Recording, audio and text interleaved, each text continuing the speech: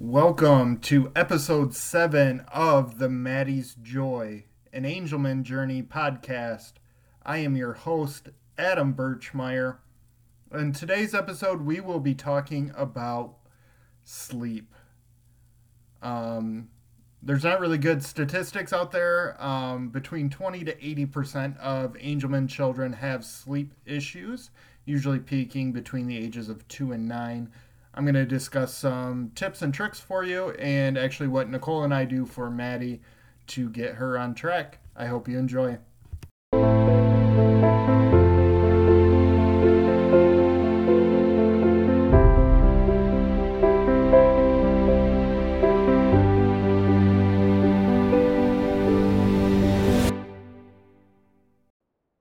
All right, welcome to episode 7 of the podcast.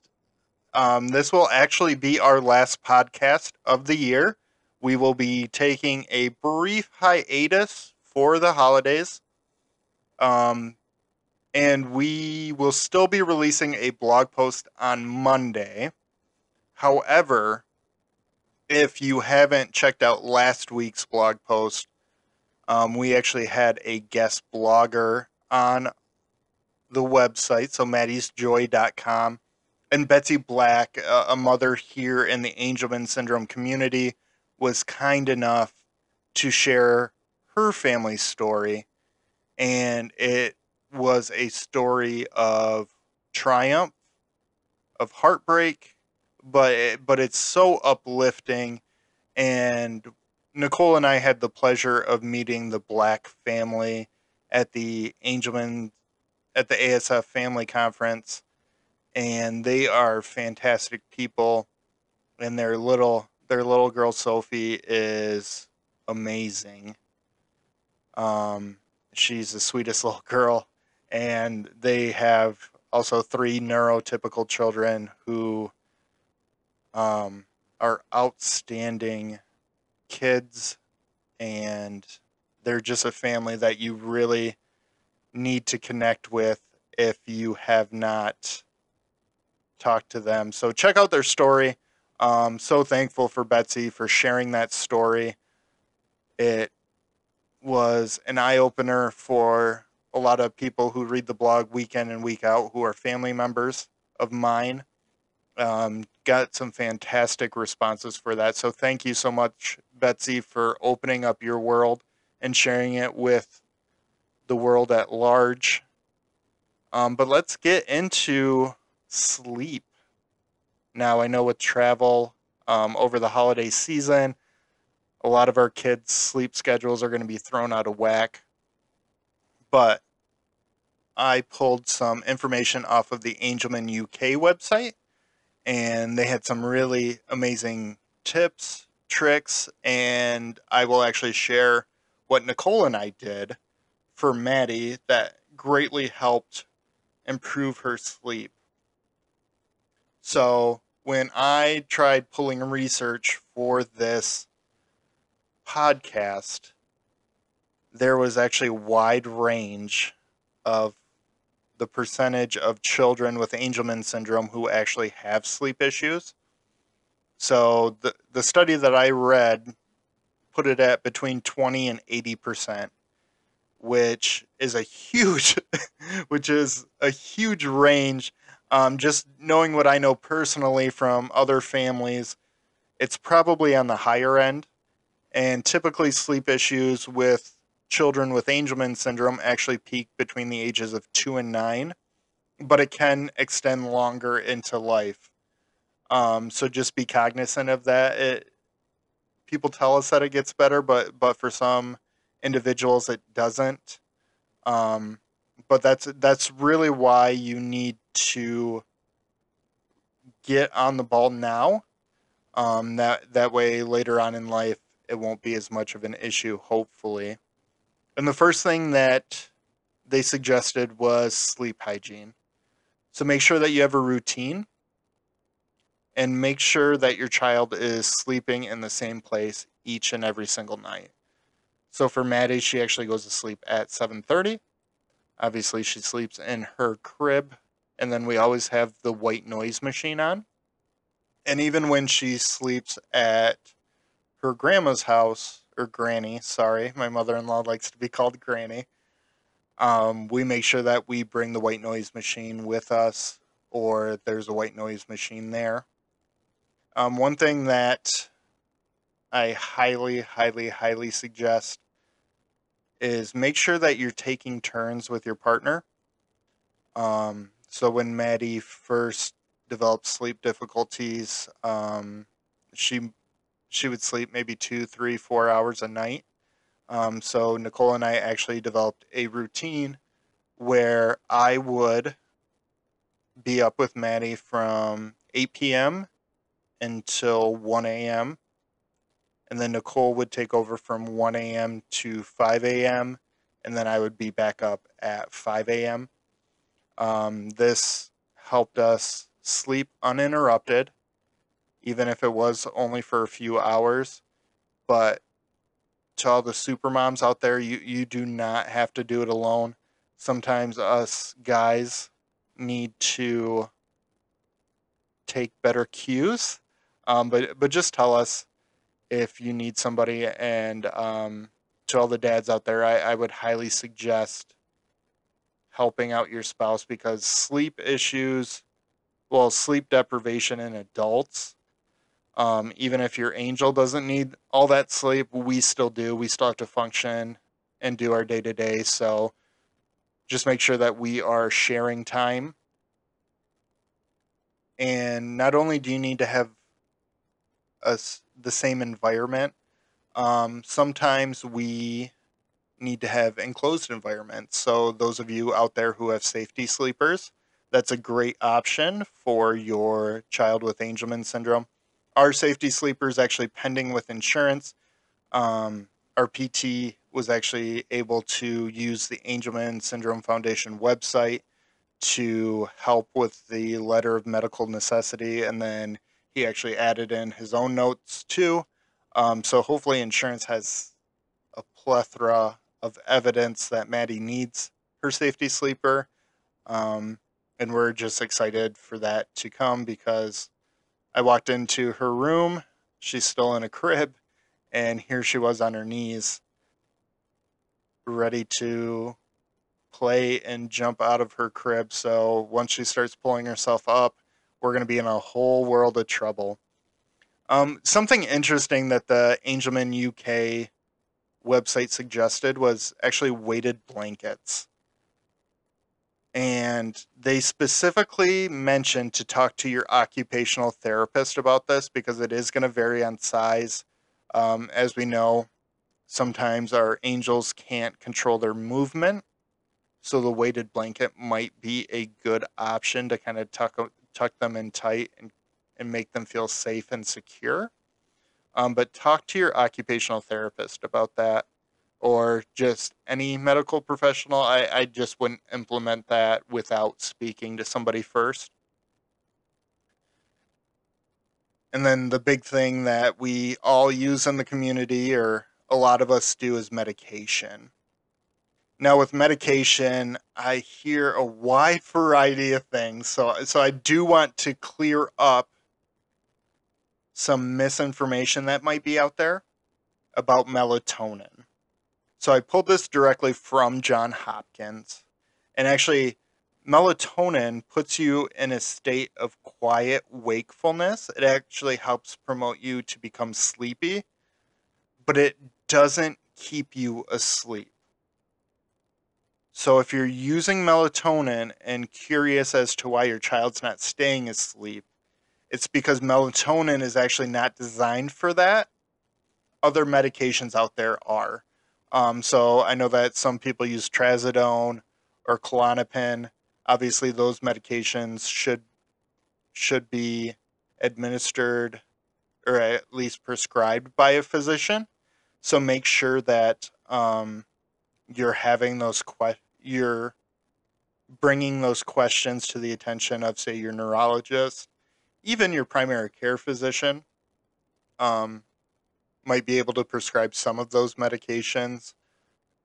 So make sure that you're in constant contact with the primary care physician, because they're going to be your first line of defense, basically. Defense of your own sanity, right? Um, but what Nicole and I actually did was we took Maddie to a pediatric sleep specialist. And this was a game changer for us. Maddie was a terrible sleeper. And a lot of that was actually on us because Nicole worked as a nurse in the hospital and she worked 312s a week. So Maddie's sleep routine was actually pretty staggered. If Nicole was home all day, we would start the sleep routine at 7:30. But if Nicole was working, we would actually start her sleep routine at 8:30. And that hour of difference just really threw off Maddie's circadian rhythm. She couldn't find a rhythm to help her sleep. So there were some really rough nights, nights where Nicole and I both only had like 2 or 3 hours of sleep. So we actually started experimenting with melatonin on our own. And the first time that we gave Maddie melatonin, we looked at her body weight and suggestions on the internet, and we actually gave Maddie 5 milligrams of melatonin. Well, it knocked her out, but the whole next day, she was very groggy and not herself. So we ended up cutting that back. But actually, when we saw the sleep therapist, the or specialist suggested that we only do a half a milligram of melatonin.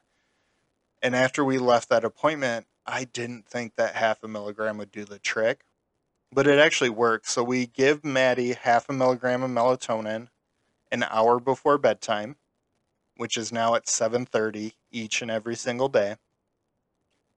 And then we give Maddie a bottle at 7:30, and typically she's out by 7:40. Now, if Maddie's not sleeping, we still put her in her crib.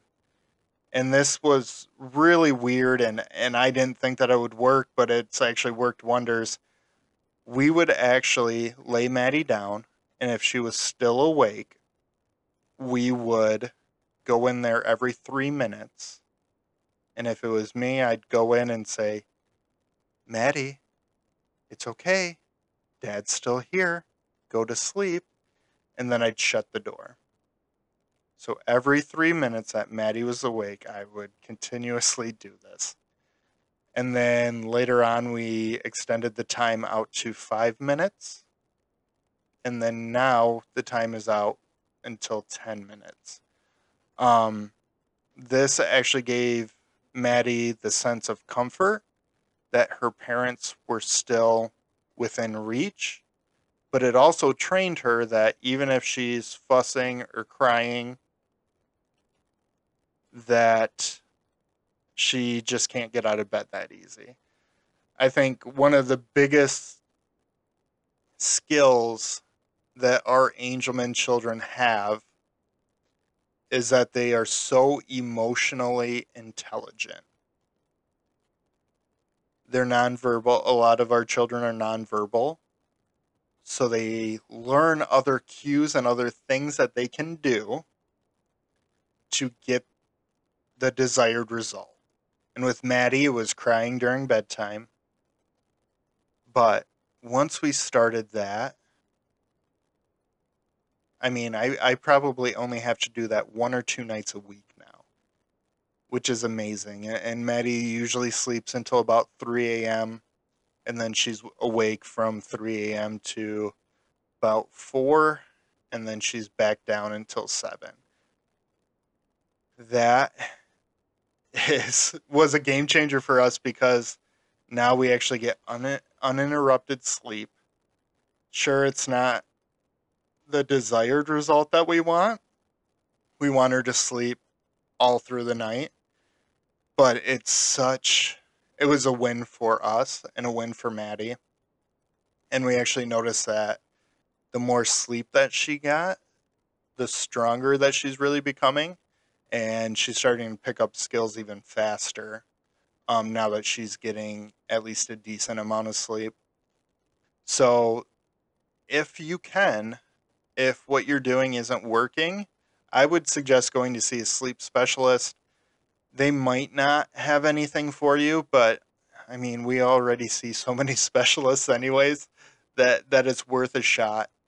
Um, and if you want to use the tricks that our sleep specialist told us to do, feel free. Um, One thing that we do with Maddie is if she's sick, like she is right now, she has a flu, and she really had a poor night's sleep last night, which can actually lower the seizure threshold in children. So not only can the illness do that, but poor sleep can actually lower the seizure threshold for a child.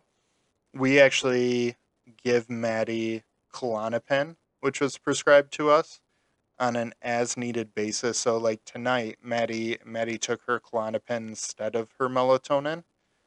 Um, just know that that option's out there for you as well, because nobody had talked to us about that until we went to Denver to the Angelman specific clinic out there. So nobody talked to us about, what happens if she has a poor night's sleep or a few poor nights sleep, a few nights in a row where she just doesn't sleep.